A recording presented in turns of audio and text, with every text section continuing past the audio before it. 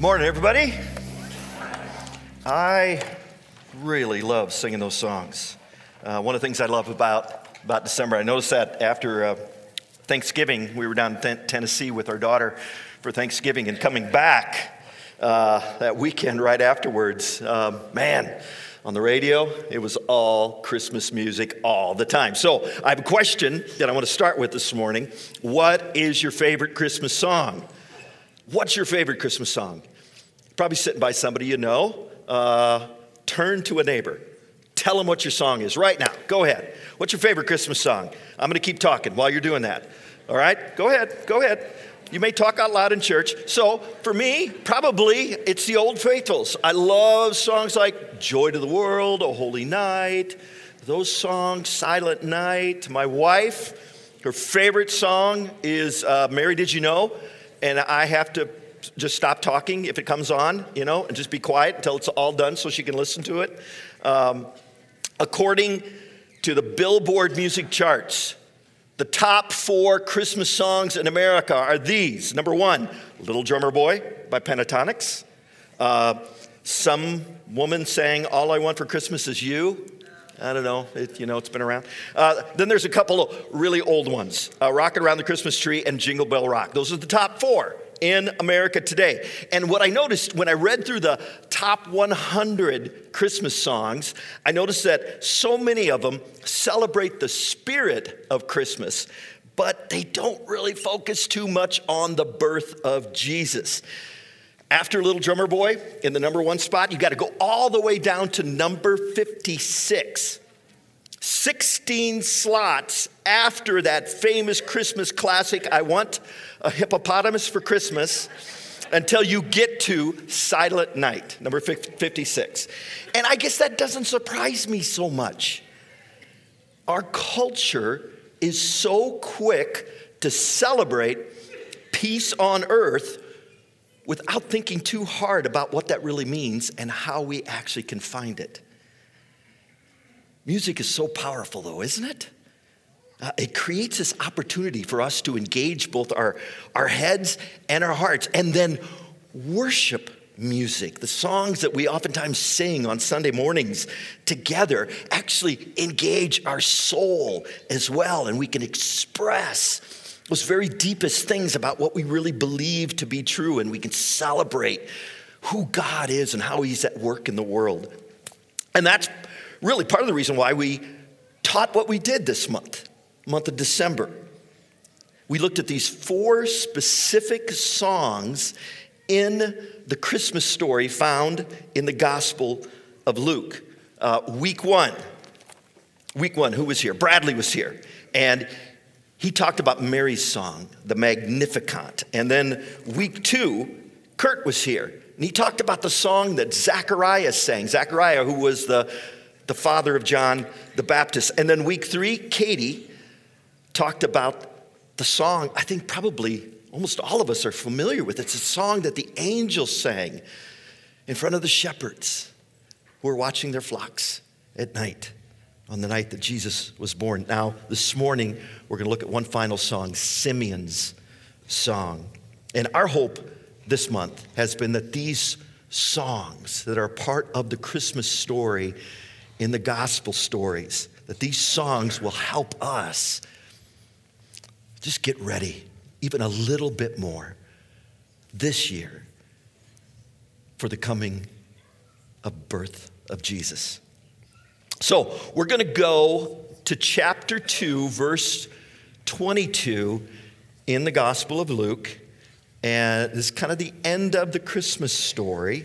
And we're going to look at the song of Simeon. So Luke 2, beginning at verse 22.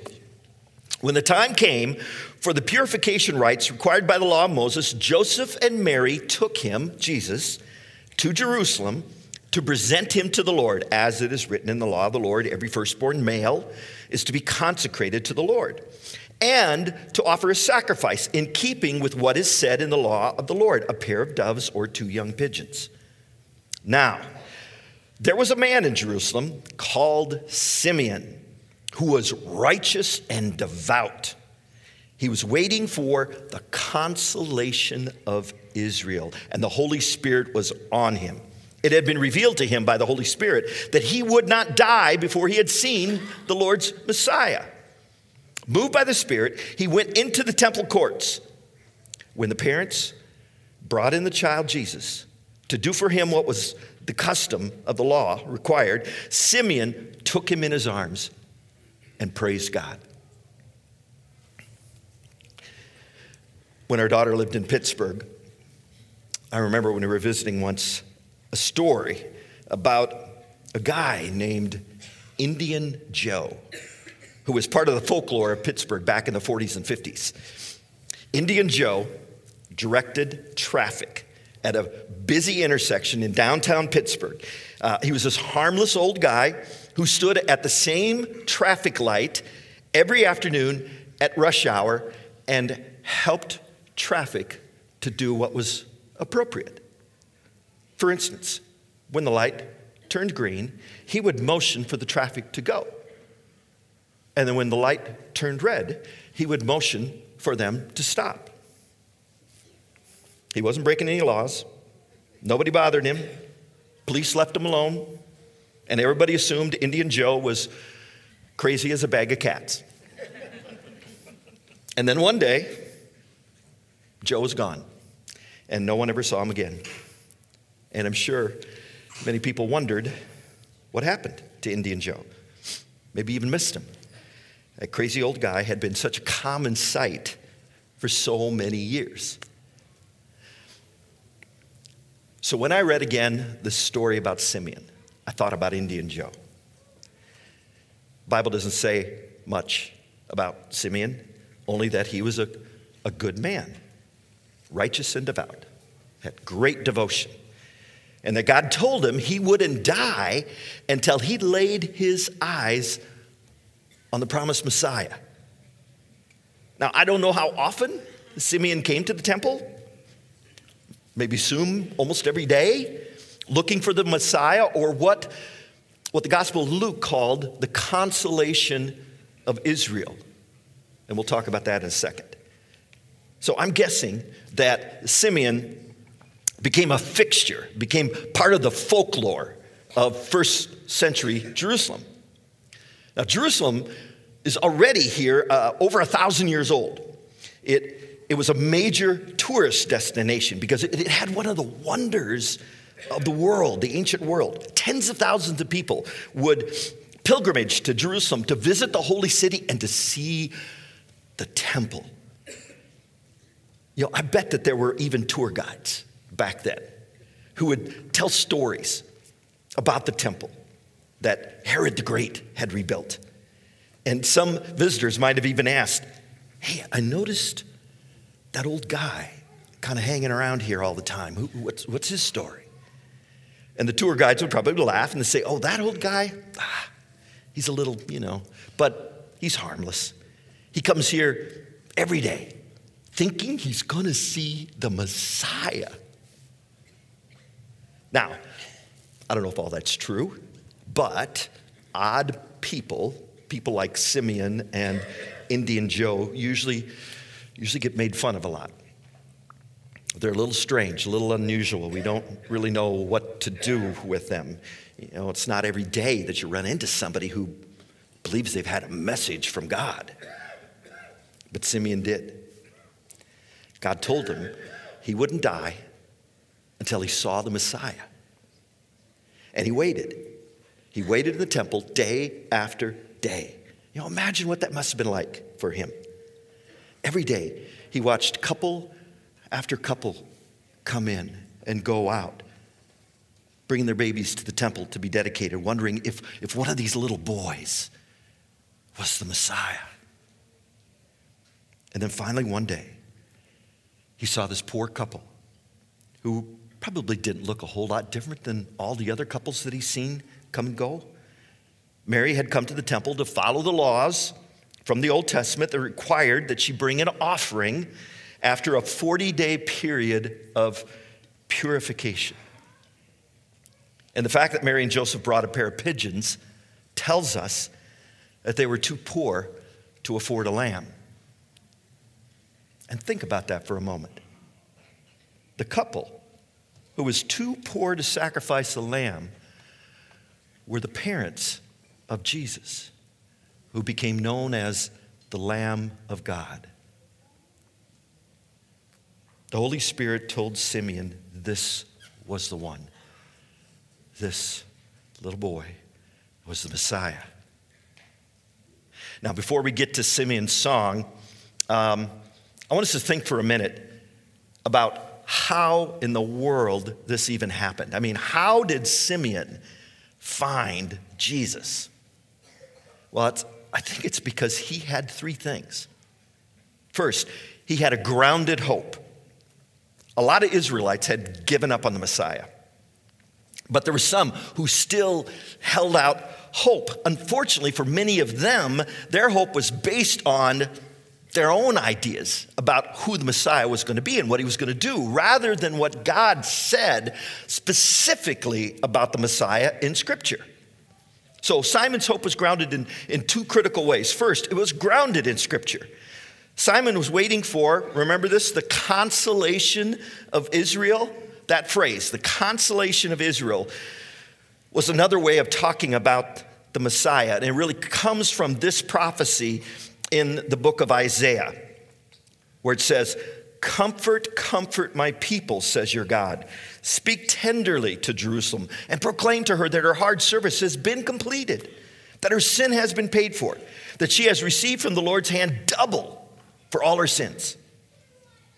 So the word comfort here in Isaiah is very similar to the word consolation in Luke.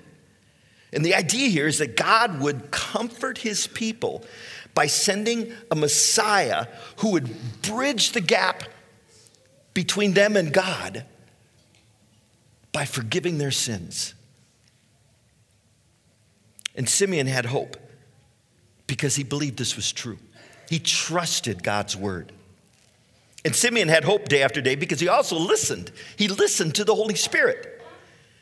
There were a lot of people back then, including a whole bunch of really smart biblical scholars, who totally missed the coming of the Messiah because their hope was based on their own ideas of what the Messiah was going to be rather than what Scripture said. They weren't listening. They weren't listening to the Holy Spirit. So this Christmas season, if you want to have hope that you can count on, it's got to be grounded in the Jesus of the Bible, not a Jesus of your own imagination. A lot of people are willing to accept a cute little baby Messiah in a manger, but they miss what Jesus actually can do for them because they aren't willing to deal with all the things that Jesus taught and did. We'll come back to this. So, in addition to a grounded hope, Simeon also had a gracious humility. Simeon was described, remember this, as being righteous and devout. And whenever the Bible describes somebody as righteous, they're only righteous because God said so. And God only does that for those who trust him. Trust him for their forgiveness. Not for those who try to earn their righteousness by what they do or don't do. Simeon was righteous because he was humble. He trusted in God's grace, believed it was enough. And even though Jesus hadn't died on the cross yet, because of Simeon's humble heart, God said he was righteous because of what Jesus would do in the future. Now, most people don't want to admit that they're sinners. We don't, right? And even if we do, we still have a hard time admitting that we can't do anything about it. Our only response is to humble ourselves and to trust in God's grace. Grounded hope, gracious humility. Simeon also found Jesus because he had a growing faith. Here's where the word devout comes in. The word literally means cautious. Simeon was concerned about the things of God, and he lived cautiously because he didn't want to do or say anything that would dishonor God. He lived a cautious life, careful to obey and honor God. Genuine faith is always demonstrated by how we live our lives. If we really appreciate the righteousness that God gives us through Jesus, then how we live will reflect that. Not because we think we can somehow convince God by how good we are, but out of gratitude for what he's done for us. So I imagine that Joseph and Mary were pretty surprised when this old guy approached them in the temple and took their baby in his arms. But I was thinking about that. Maybe by this time they'd already gotten used to these kinds of surprises. So as Simeon held the baby Jesus, here's a song that he sang to God. Sovereign Lord, as you have promised, you may now dismiss your servant in peace. For my eyes have seen your salvation, which you have prepared in the sight of all nations, a light for revelation to the Gentiles and the glory of your people Israel. So here's my summary of what he sang. God makes his salvation available to all people through his people. Crazy old Simeon had an understanding of God that just wasn't common in Israel. Most Israelites believed the Messiah would establish a kingdom and that the Messiah would rule over this kingdom and over all the Gentiles, the despised Gentiles. Most Israelites really hated the Gentiles a lot, and they believed that they were unworthy of God's attention. But that wasn't God's intention. Because Simeon's hope was grounded in the scripture, he knew that God's salvation was for everyone. He remembered God chose Israel to be a blessing to the nations. Like it says here in Isaiah 42, I, the Lord, have called you in righteousness. I will take hold of your hand. I will keep you and will make you to be a covenant for the people and a light for the Gentiles, to open eyes that are blind, to free captives from prison, and to release the dungeons for those who sit in darkness. Simeon says, God makes his salvation available to all people through his people. All right, so let me pull this apart just a little bit. First thing, God's salvation is all his doing. Salvation is completely God's doing. It's his salvation that he prepared for all people. Even though Simeon was righteous and devout, he knew that God allowed him to see Jesus, the Savior of the world, before he died, and it was a gift. It was a gift from God and nothing more than that. Not because of anything he'd done. God's salvation isn't based on anything we do because it's all God's work. So let me say that again. If I'm trying to waste time, if I'm trying in any way to earn God's favor or God's salvation based on what I do, it's a waste of time. It's a waste of time if I'm trying to earn God's love, attention, and salvation. If my relationship with God is based on anything other than what God's done for me through Jesus, then I've missed it. I've missed the coming of the Messiah. It's so easy to mix a bit of legalism into our faith journey. Don't do it. Don't do it. Don't do it to feel better about yourself. Don't do it to feel better about other people. Don't do it because you think you can make God feel better about you. Because none of that'll work. God's salvation is all his doing. And then secondly, God's salvation is available to all people. Simeon understood that it was always God's plan to bring salvation to all people. And not just the Israelites. You know, sometimes we can be a lot like the Israelites back then and assume that there are some people who aren't worthy of God's salvation. And we usually base that on a lot of outward factors, things like race and religion and social status and politics or a stance on some cultural issue. And once we have that kind of a mindset, we are going to miss the coming of the Messiah. None of us are worthy of God's salvation. Jesus came to earth to bring salvation to everyone. And then third thing, God's salvation is to be proclaimed by God's people.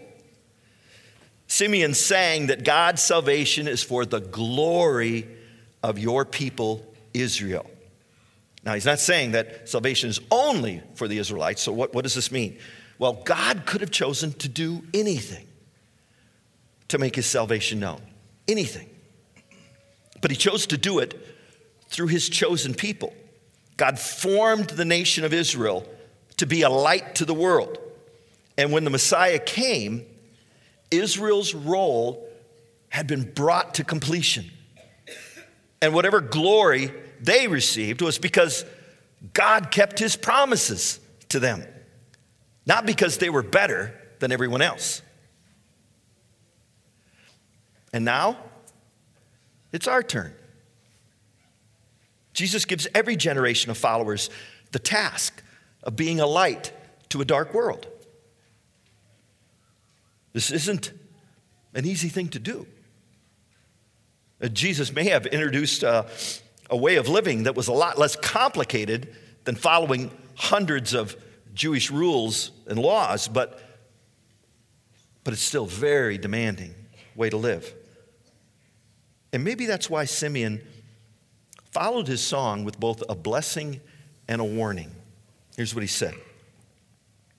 The child's father and mother marveled at what was said about Jesus. And then Simeon blessed them and said to Mary, his mother, "This child is destined to cause the falling and the rising of many in Israel, and to be a sign that will be spoken against, so that the thoughts of many hearts will be revealed.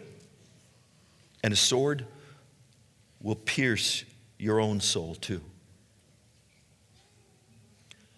Well, it's kind of a bit of a Debbie Downer, isn't it? You know, maybe this was the first time Mary and Joseph were confronted with the suffering that Jesus was going to experience later in his life, and the heartbreak Mary would experience as she watched her son suffer and die. You know, these final words from Simeon are just as important as everything else that he said. Followers of Jesus, must be prepared for heartbreak. Think about Christmas.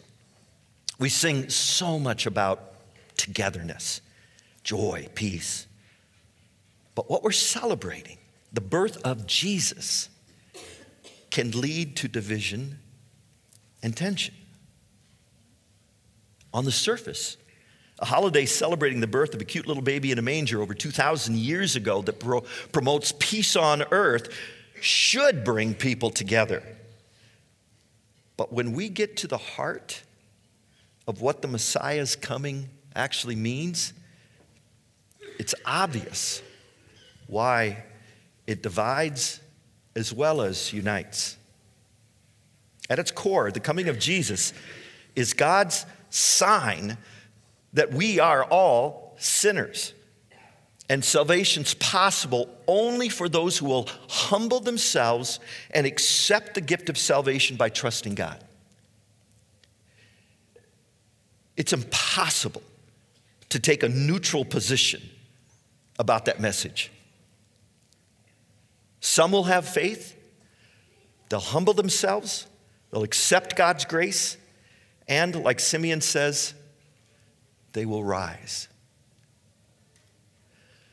But others won't. Simeon says many in Israel won't believe. And as a result, Jesus will suffer and die, which will cause his mother Mary great sorrow. And for those who reject and oppose Jesus, they will fall.